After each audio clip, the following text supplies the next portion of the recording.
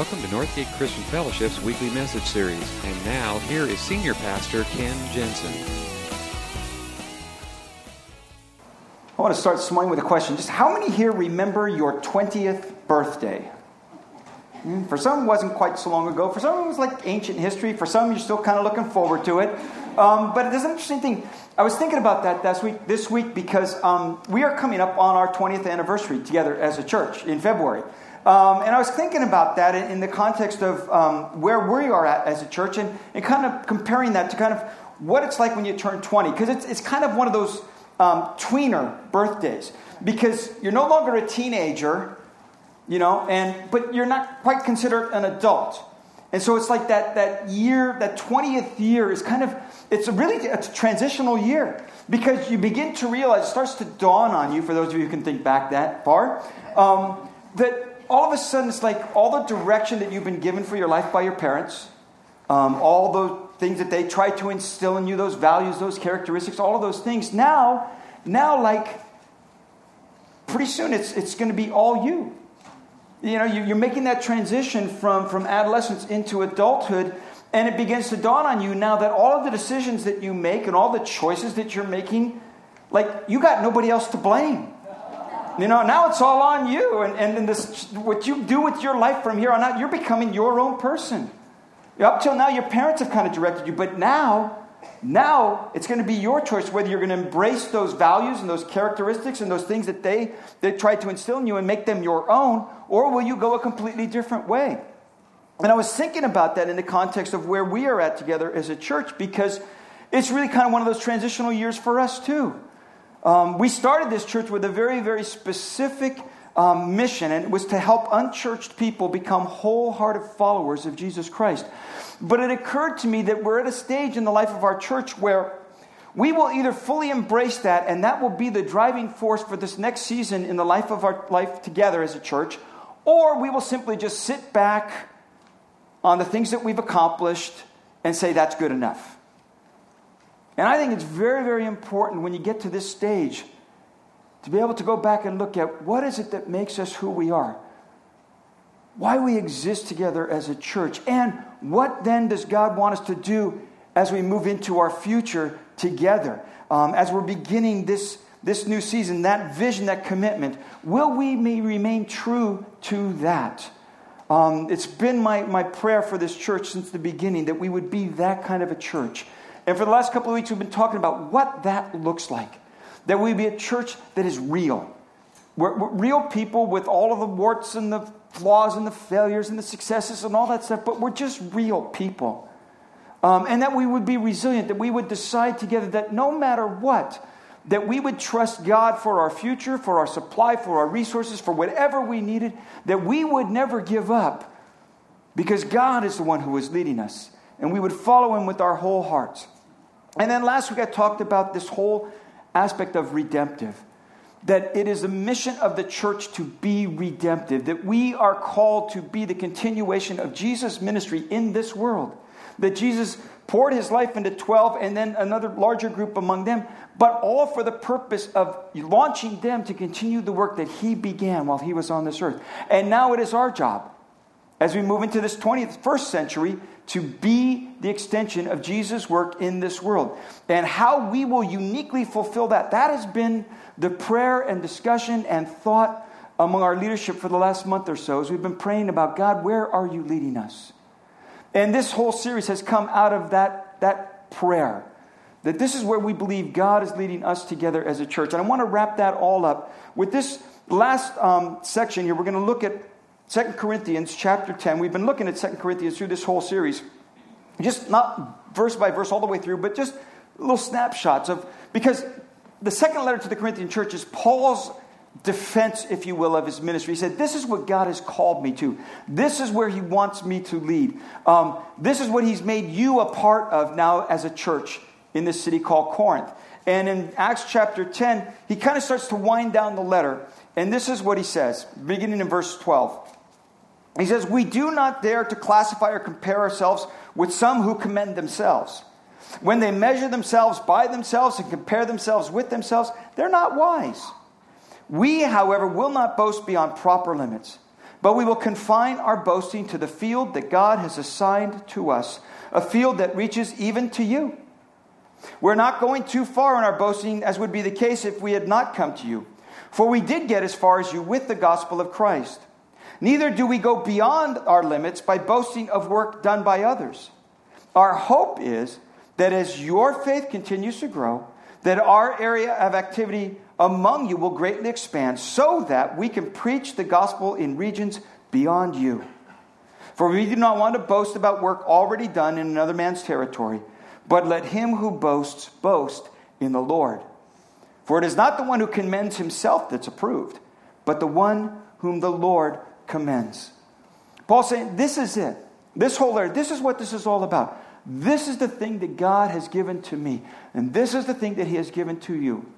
And it's not our job to criticize or compare against any other ministries. It's not our job to measure ourselves against other people. It's our job to be faithful to the calling that God has given to us. And I want to unpack that a little bit this morning, because it really comes down to, as a church, how will we uniquely express what God has given to us in our community, in the community surrounding us, in the areas that he has placed us, with our uniqueness, with our giftings, with our abilities, with our talents, with the things that God has equipped us as a church, and not just as a church together, but on the micro level, personally, individually, because the church is the people.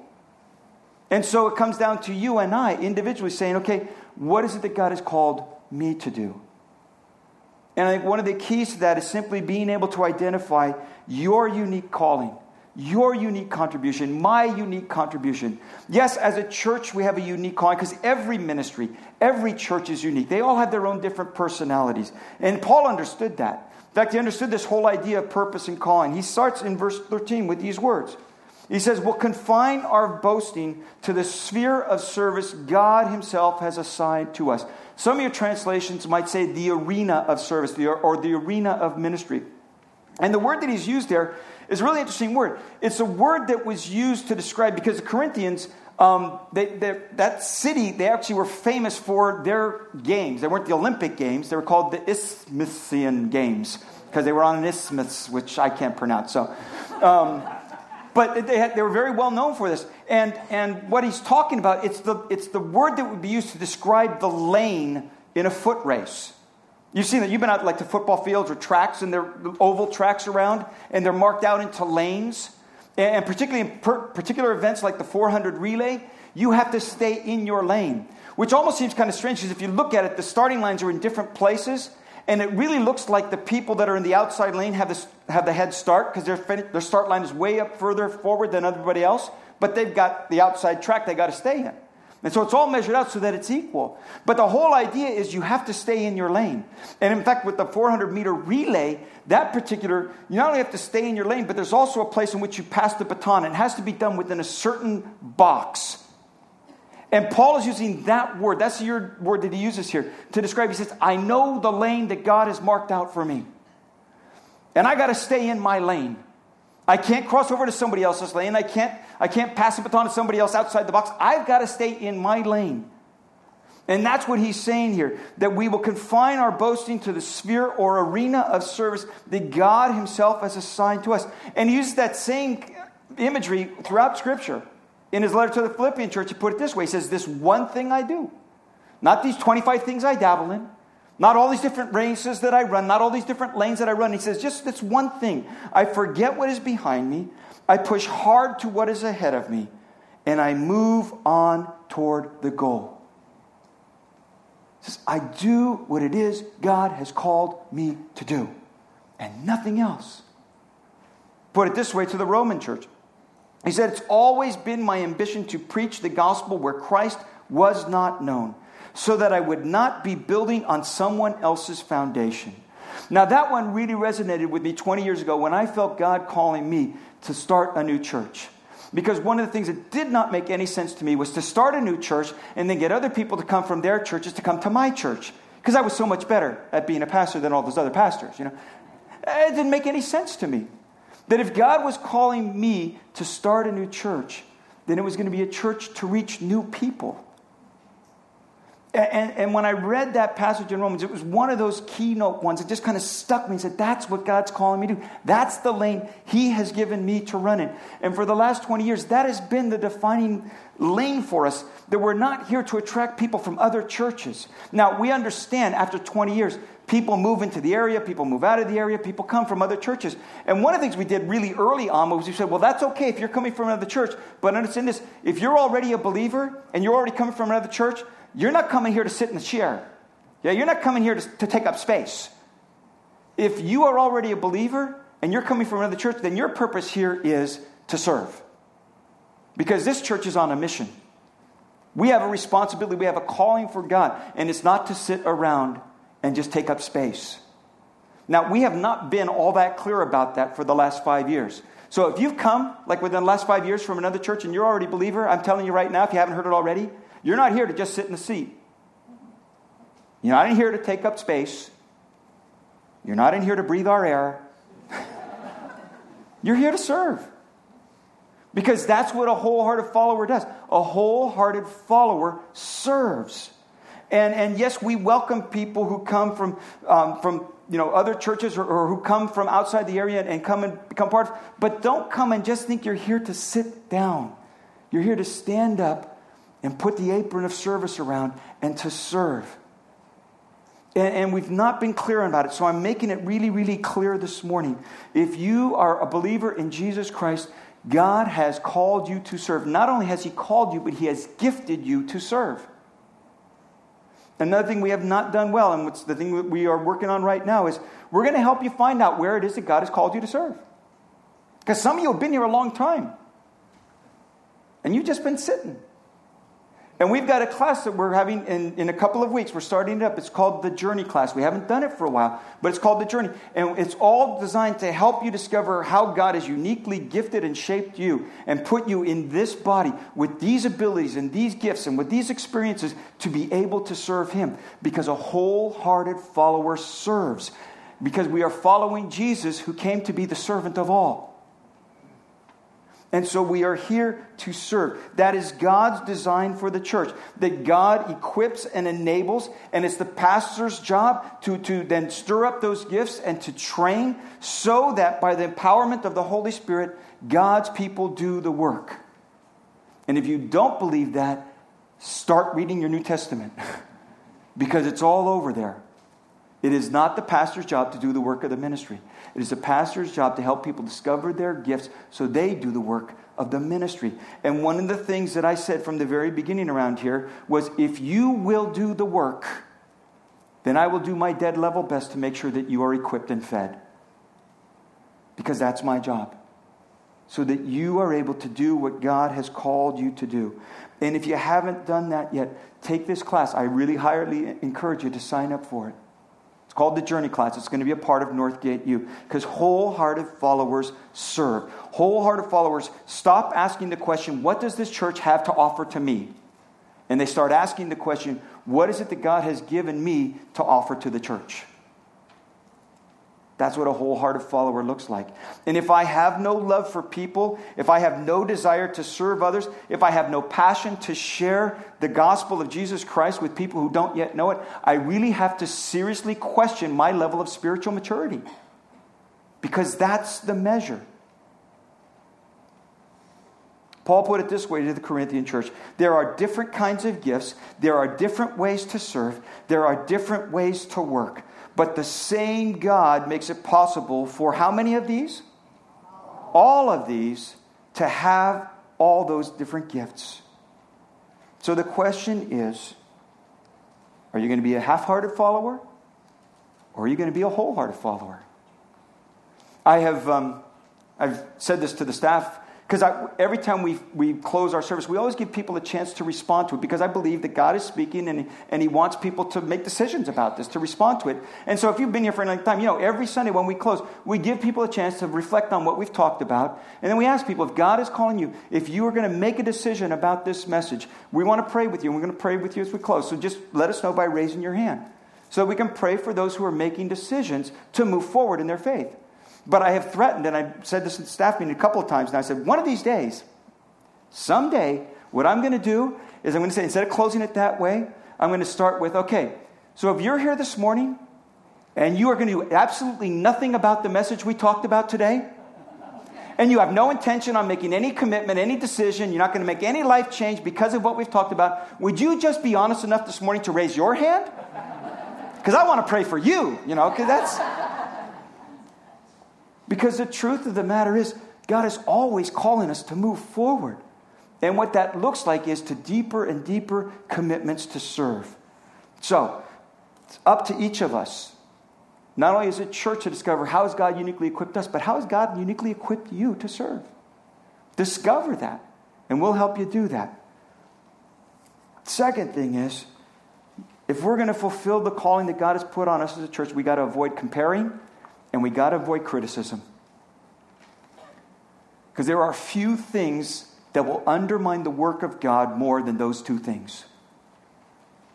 Because criticism and comparison just damages the work of God. It does incredible damage to the work of God. Paul said, we dare not classify or compare ourselves with some who commend themselves. He said, we just can't do that.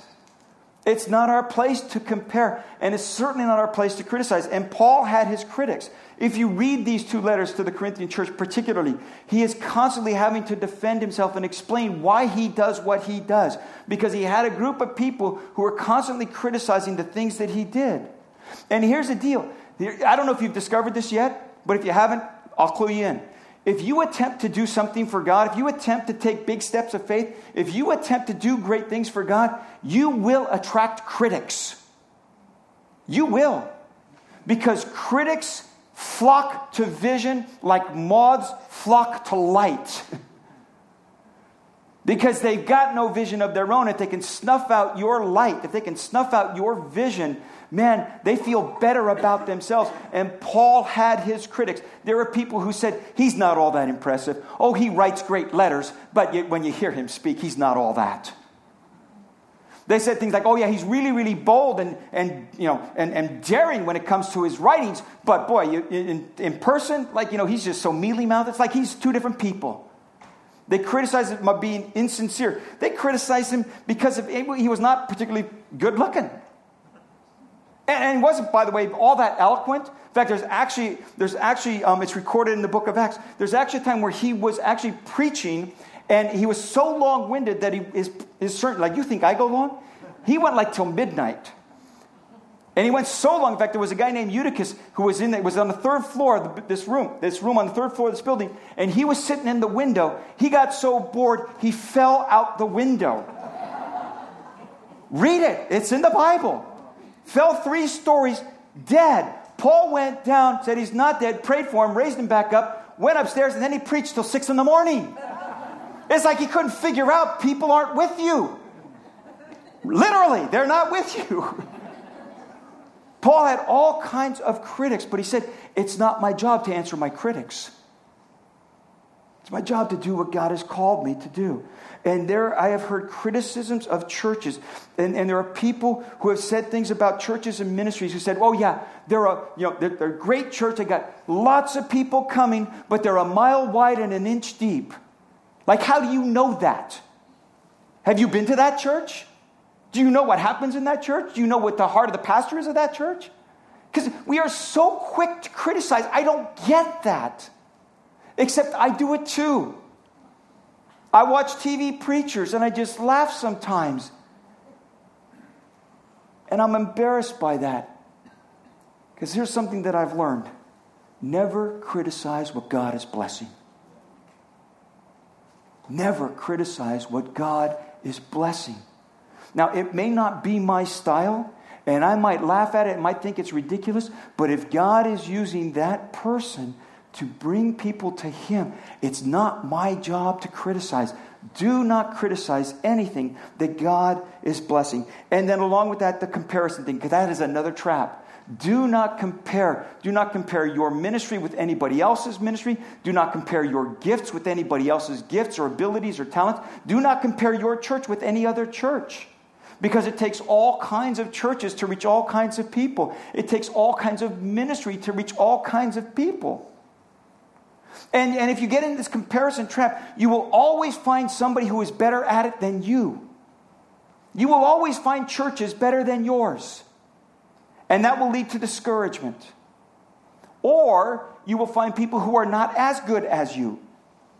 Ministry is not as effective as yours. And that leads to pride. And that's even worse. Comparison and criticism, that just undermines the work of God. And I can't stress that enough. Because we are so critical of each other. And when you get into that frame of mind, then it doesn't matter how good what's being done is being done. You have a critical spirit, and you cannot rejoice in the work of God. And it is destructive. It only divides. Now, no church is perfect. No ministry is perfect. Believe it or not, no pastor is perfect. And believe me, we are not the exceptions to the rule. Are there things that we need to work on? Absolutely. Are there things that we could improve around here? No doubt. Is there room for honest evaluation and assessment to see, are we doing the best that we can? Absolutely. Have we made mistakes? More than I'm going to admit. Will we make more? Count on it. Paul says, I just keep pressing forward. You know, sometimes people ask, well, why are we doing this? Why are we doing this? I don't know. We're just trying stuff, because we want to do whatever we can to help people discover what Christ has for them.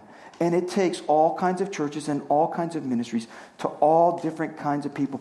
Paul had his critics, and Paul had his comparisons. In the Corinthian church, Paul helped start the church. He was the founding pastor of this church. And there was another great leader in the church. His name was Apollos. And there was actually partisanship that was going on in the church, because some people really liked Paul and others really liked Apollos.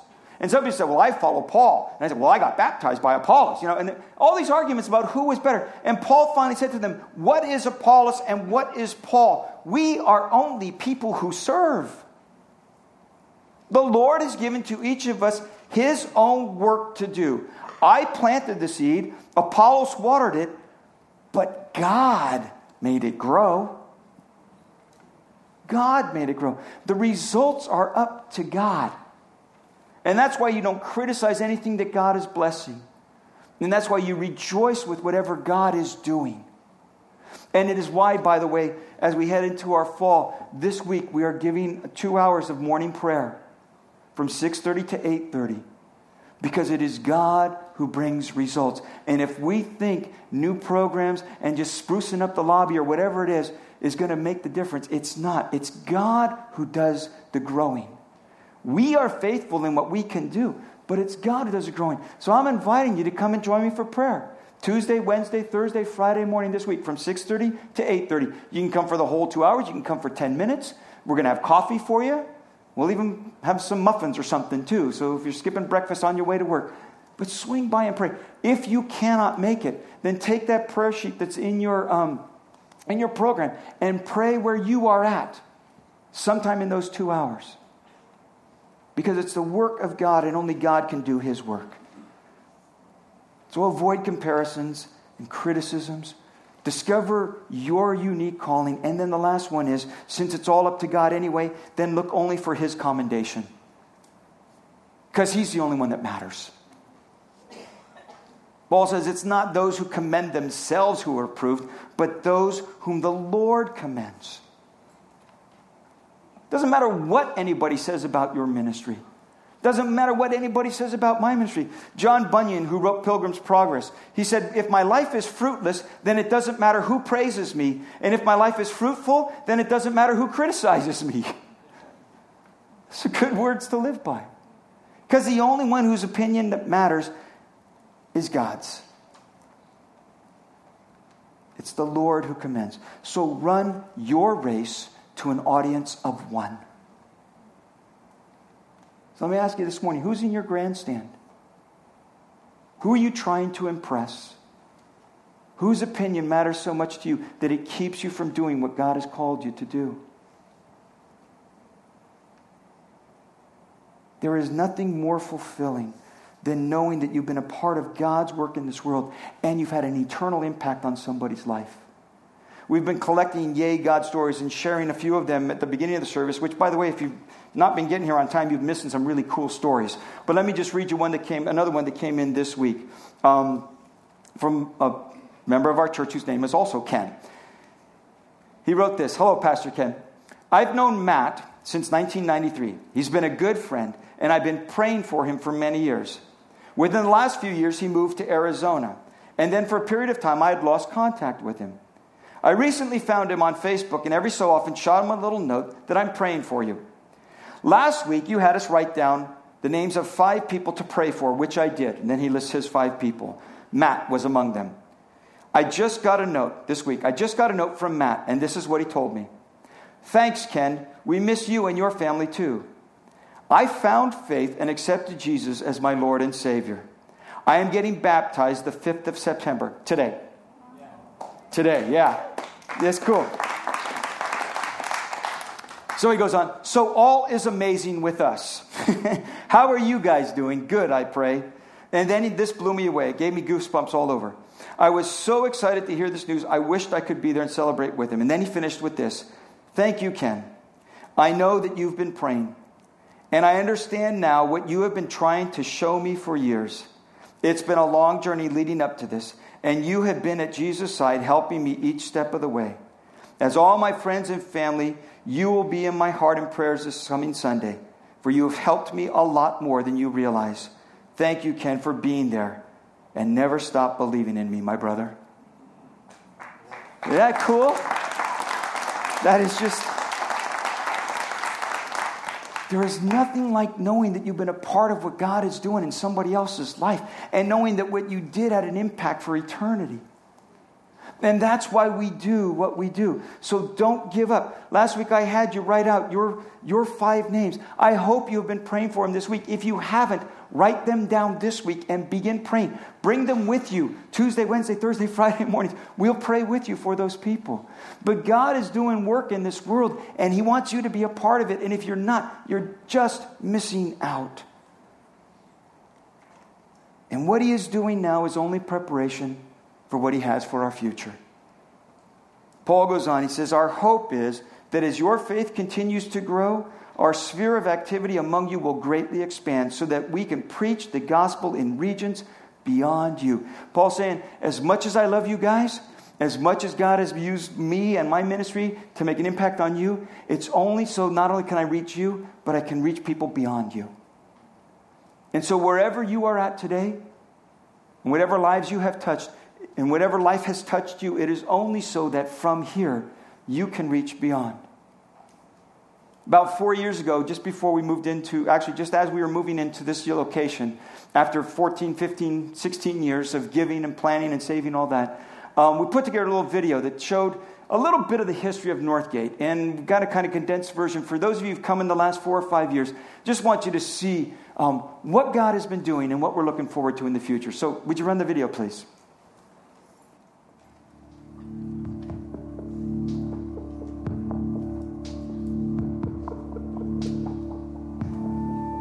Northgate began in my living room.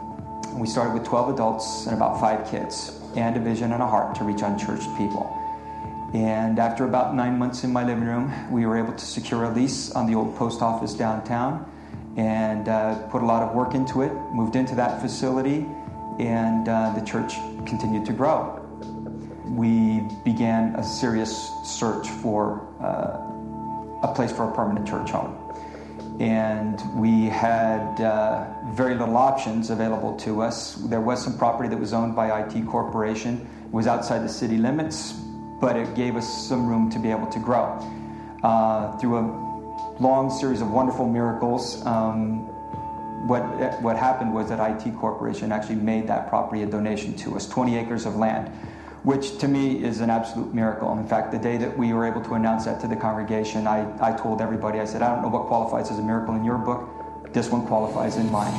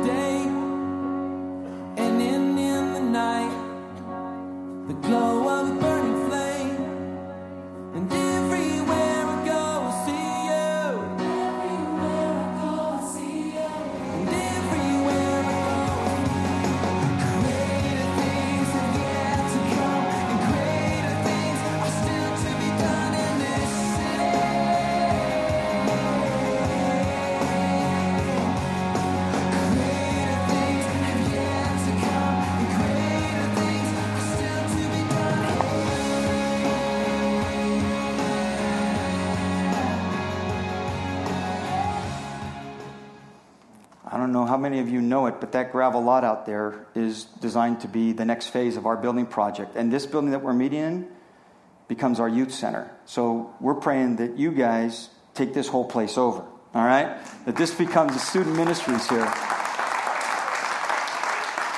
But it's not just the building. The building is the place where the family gets together. What really is all about, and I shared this a couple weeks ago, we began this series, and I just want to end with this. This is our picture of what Northgate looks like when Northgate's at its best. This is our future. When Northgate's at its best, everyone who walks through our doors for the first time is welcomed warmly by everyone because we've all been first-timers. They're encouraged and engaged in a conversation by someone who takes a genuine interest in them as a person. When Northgate's at its best, the message of God's grace is understood and fully embraced by all. Not just in theory, but in practice. That people are as accepted as is, without being left with the impression that they have to clean up their act before they can belong here. When Northgate is at its best, there's a clear understanding that we are all fallen, imperfect human beings in need of grace, loved by God, redeemed by Jesus' work, and being transformed by the work of the Holy Spirit from the inside out.